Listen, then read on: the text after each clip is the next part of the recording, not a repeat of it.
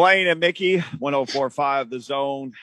If you're hungry for sports knowledge, you're in the right place. Going to be here till 3 o'clock today. Then 3HL will get you home the rest of the way with Brent and Ron and Don and Ron and Brent and that whole crew. So Titans fans, Alex, I think you summed it up great. Most fans, when they put on their GM hat, their whole idea is like fantasy football. We run it like fantasy football. So we want just all of the best players. We want all the players that we like. We're not the names we know. Right. We want people that we know. So who's this guy? I don't know this. Sometimes your team signs, they trade Dorial Green Beckham for The Undertaker, who turns out to be a fantastic player for your team for the next few years and plays on playoff winning teams and plays a valuable role. So sometimes there are people you aren't very excited about who turn out to be great acquisitions. Other times you get Jadeveon Clowney, and halfway through the year, he just has to shut it down. Vic Beasley, who I don't even know. I don't even know if he knows how many games he suited up for the Titans. So sometimes you get the big names and it doesn't pan out. There's there's no more tread on the tires, or maybe their motivation has waned, or maybe their body is just breaking down. It could be any number of things, but a lot of Titans fans wanting to play GM, wanting to get that trade done for Julio Jones. Ian Rappaport, was he on the Pat McAfee show? Is that where he was? Pat McAfee show. This timetable may not be what Titans fans want to hear. This is what he said. So you're right. Obviously, today is sort of today at 4 is a big deadline. And for a couple teams, Broncos, for instance, they get, some salary cap relief, and will probably allow some teams to sign some more rookies. Okay. I just don't know that it's going to be like, I hang up the phone with you. I mean, watch, it probably will. Well, you I did hang that up the last phone time with you and Julio gets traded. I don't think it's going to be, because it's not a real deadline. Like, it's like a cap deadline, but Julio's not showing up in Atlanta anyway, so it's not like they need to do it. Like, the only real deadline to me is training camp. So, like, a deal could get done this week, sure. Falcons didn't trade him before the draft, so if they're going to be, holding out for a better pick, if they're going to be that patient, like, they may not trade him this week either. But this is sort of the first opportunity we have to see, like, does some team go, we're going to up our offer a little bit, we're going to do the deal, we're going to make sure we get him, and we're just going to move on there. This is like the first chance we get to see that. I don't know. So, it's kind of like Isaiah Wilson, though, or Jadeveon Clowney, rather. The waiting until training camp kind of gives me a little PTSD in the same way that, Caleb Farley gave all Titans fans the Isaiah Wilson flashbacks, just hoping that they hit on that. I think that makes a big difference, though, coming in to learn the playbook. I mean, you're Isaiah Wilson or Jadeveon Clowney playing a position where it's not quite as difficult. I mean, I'm not a defensive end. I can't say for sure.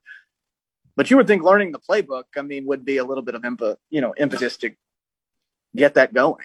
The other thing, too, just gaining more chemistry as much as you can with the guys, whether it's stuff that you're doing as part of these organized team activities, or if it's stuff where you're on the team and acquired and Ryan Tannehill and the receivers go to pick your name here, high school, and they throw to each other.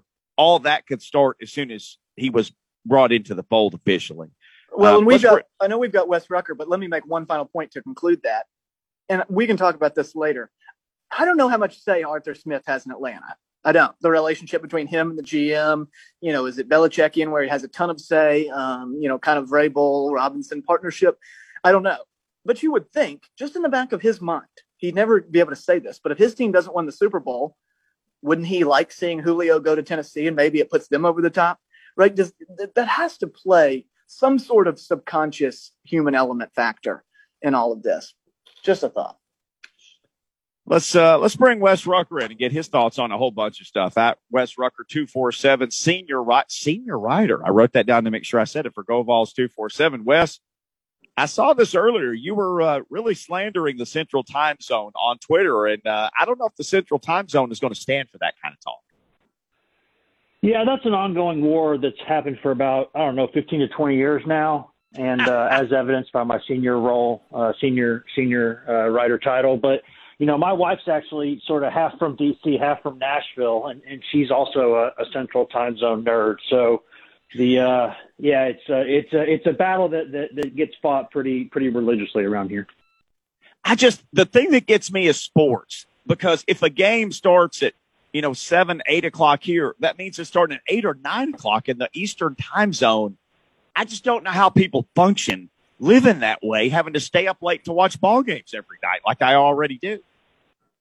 Well, I'll tell you this much: we've not been blessed with kids just yet. So this is a kid-free house, and I usually work at night. So selfishly, it makes no difference to me at all because I can go to bed late and get up a little bit later. But for other people, I could see how that might be an issue. I guess I'm just a selfish person. No, man, that just means you're a night owl and you know what you like. There's no problems with that. A lot of Vols fans like this. They get a number 3 seed. They host their first regional since 2005. They have been on a heck of a run this year. Yeah, they have. And what's interesting is early this year, it looked like the team was doing all right. It was winning games. Things were looking pretty good. But if you were watching the games, you'd realize that there were a lot of guys on that team who were not playing anywhere near as well as they should be playing. You had some power hitters who weren't hitting out of the park. You had some pitchers who weren't quite doing everything they needed to do yet. And you had a preseason All-American in Max Ferguson who was hitting like 220 or so there for a while. And you just kept wondering, if these guys will start doing what they can do, they're going to go from good to really, really good if that happened. And there was no guarantee that it would happen. But it did happen for the most part, and Tennessee went from being a good team to a great team and a team that, in my opinion, has a chance to compete for a championship. On with Wes Rucker, Go Vols 24/7. Hey, Wes, Alex Apple filling in for Blaine today. And I'm curious, are you surprised at all at the level of speed at which Vitello's, kind of attained this level of success? I think you look at this Vols team, right? There's probably nobody that's higher than a 3rd or 4th round draft pick on it, right? Think about when if Tony Vitello stays, he gets some real dogs. Are you surprised that they've progressed along at that speed, even without, there's no Jack Leiter, there's no Kumar Rocker coming out of that locker room, but here they are. Well, sure. I think the answer is surprised. No, not really. Or shocked, no. Surprised, yes. I think that there's a bit of, Max Ferguson's a guy who could be a 2nd-round pick or so this year. I think guys like Tidwell, the Nashville boy, or one of the Nashville boys, and Beck, the outfielder, could be 1st-round picks next year. But generally speaking, you're right. There's no, last season was the year when they had Crochet, right, and Solari and Zach Daniels and those guys. And I think that team had every chance of doing something almost like what this year's team has done. It just never got the chance to because SEC play never happened, but I thought it was going to be a good team. This season, you lose 3 guys in the top 4 rounds of the MLB draft, and I'm thinking, well, okay, they're going to be good, but will they be great? No, I don't know. And then 2 of their 4 most talented pitchers probably, and Jackson Leith, who was going to be the Friday night ace, and Ben Joyce, who's like a 98 thrower out of the bullpen. Those guys both go out with season-ending injuries really before the season even starts, and you're going, now I think they're just kind of going to be okay. They're going to be good. They got enough hitters there, but I don't think they have the pitching. Well, they found a way to have the pitching. I think they lead the SEC in ERA. They never walk anyone. They put the ball in play. They just do what good teams do. They don't give up free bases. They take free bases. They steal bases. They get on base at a high clip, which Billy Beane would love. They just play a winning brand of baseball, and there's a belief in that team that they can do something special. And you could say that thing doesn't matter because everybody's always optimistic going into every season. But this team, time and again, has found ways to win games and series I didn't think it would win. So I've stopped being surprised at this point, right? I expect them to go out and do good things now. Of course, the NCAA gave them just an absolutely brutal region. I don't know how you reward the number 3 overall seed with that kind of a bracket, but they did. And that's what this team's got to go do. But, hey, this team's really good, and it shouldn't complain too much. I'll tell you what I like about it. And now I like college baseball. I went to TCU. That team was good. Tony Vitello was the coach there while I was there.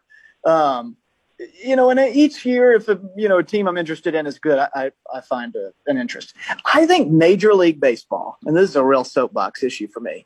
I love playing fantasy baseball, but I can barely watch Major League Baseball. My Reds aren't that good. And I think the caliber of, what you just mentioned, Wes, getting on base, moving runners over, playing a winning brand of baseball is so rare now in Major League Baseball, it is a strikeout or a homer. Jacob deGrom for the Mets has struck out 47% of the batters he's faced this year. That is embarrassing. I think it's so refreshing to see a brand of baseball like that.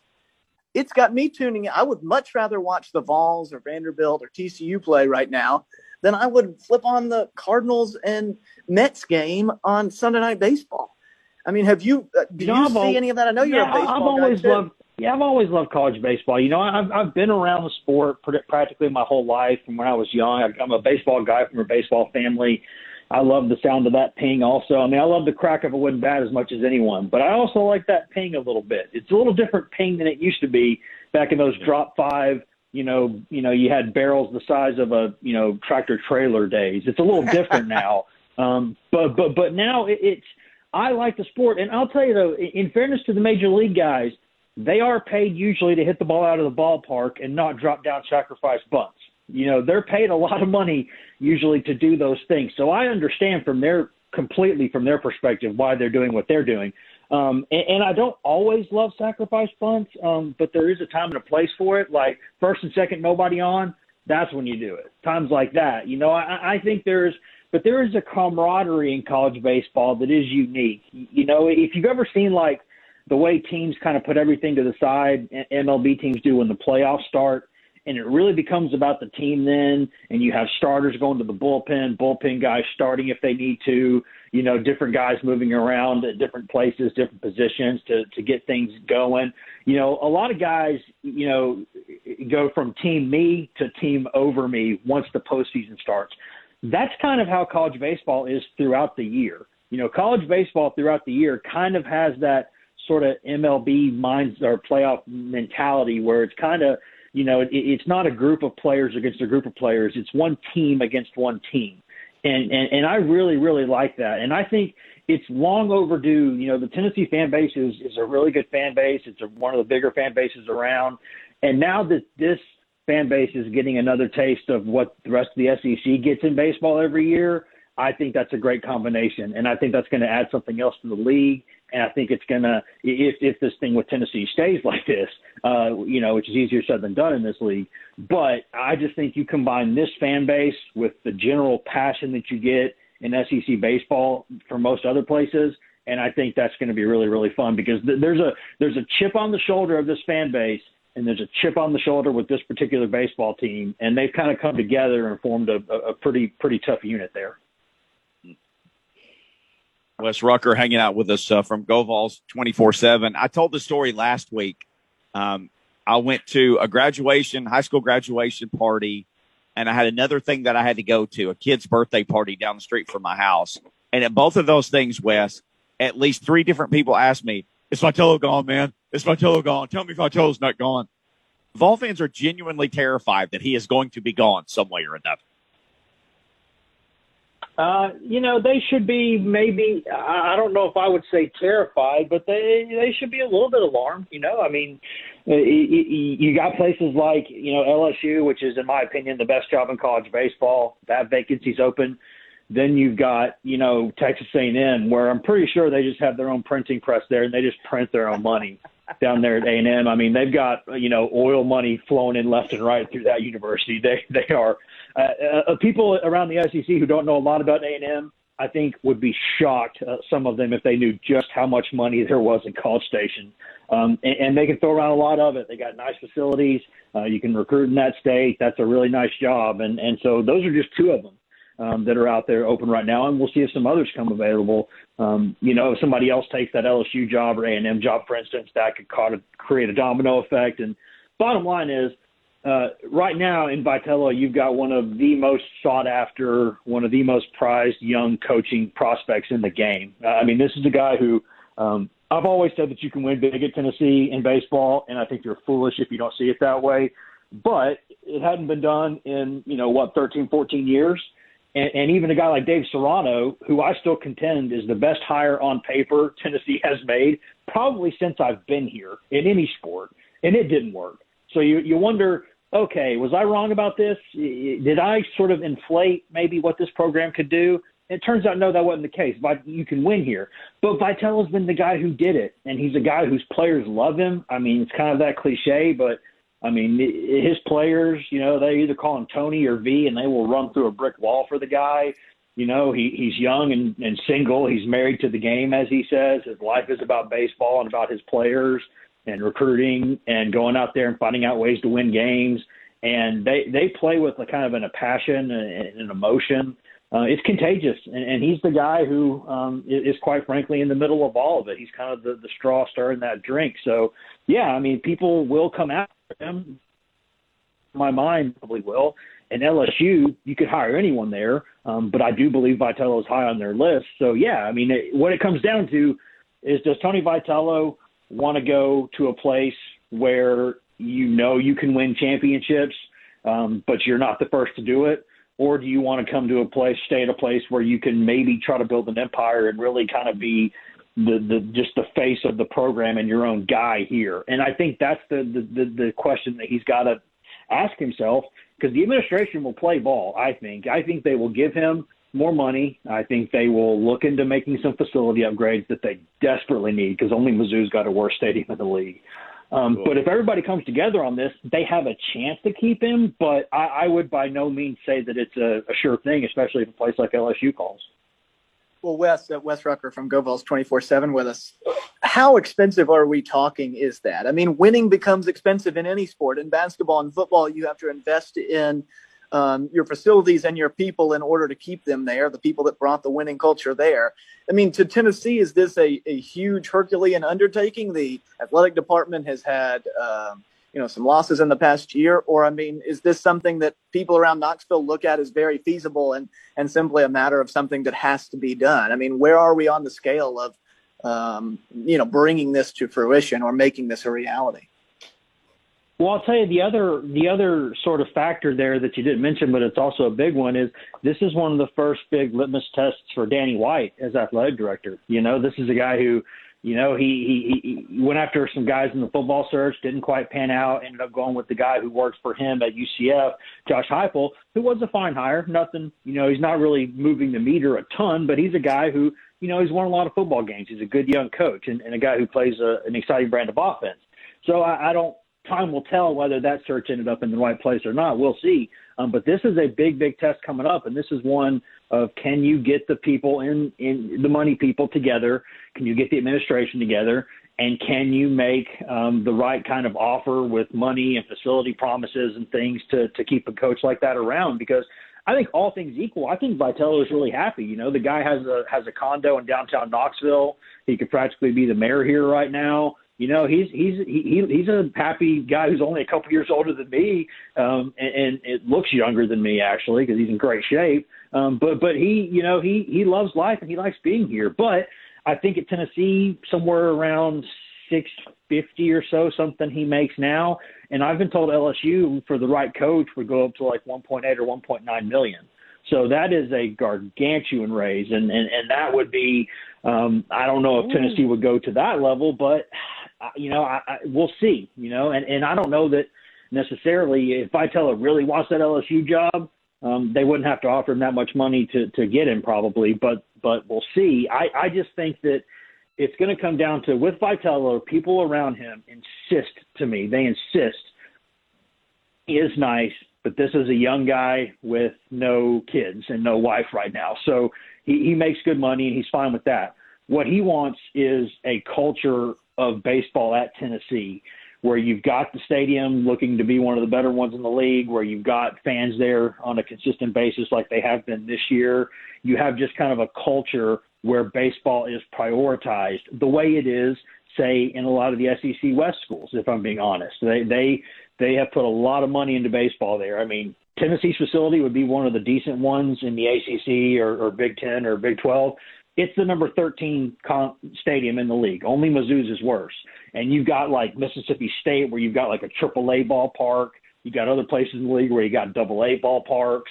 Vandy's isn't big, but it's newer than Tennessee's and it's a little nicer. There's some things there that they've got to get done. And I think that's what Vitello cares about, is can he build a culture at Tennessee that would make him say, I'm glad I didn't take some of these other jobs. And that's a question that really, between him and the administration at Tennessee and the wealthy boosters, they're going to have to come to an agreement on whether they can make that happen. Well, it's great stuff, man. Always great catching up with you. Fun talking baseball. This state has got it going on right now between Vandy and the Vols, and you hope Vitello stays too, because that could be a fantastic rivalry for a long, long time, which would be fun for college baseball fans in this state, man. Thank you for the time. We appreciate it. I agree, and I've been saying it for years, man. There are baseball players in this state more than any other sport, really, that I know of. There are baseball players in this state. There are plenty to share. ETSU, MTSU, others do it well too. This is good times for baseball in this state. Absolutely. At Wes Rucker 247. Hey, college guys making visits again. You want to find out who's going to be visiting UT? Go Vols 247 is your spot. Thanks, Wes. We appreciate you. Thanks, Wes. Anytime, y'all. Anytime.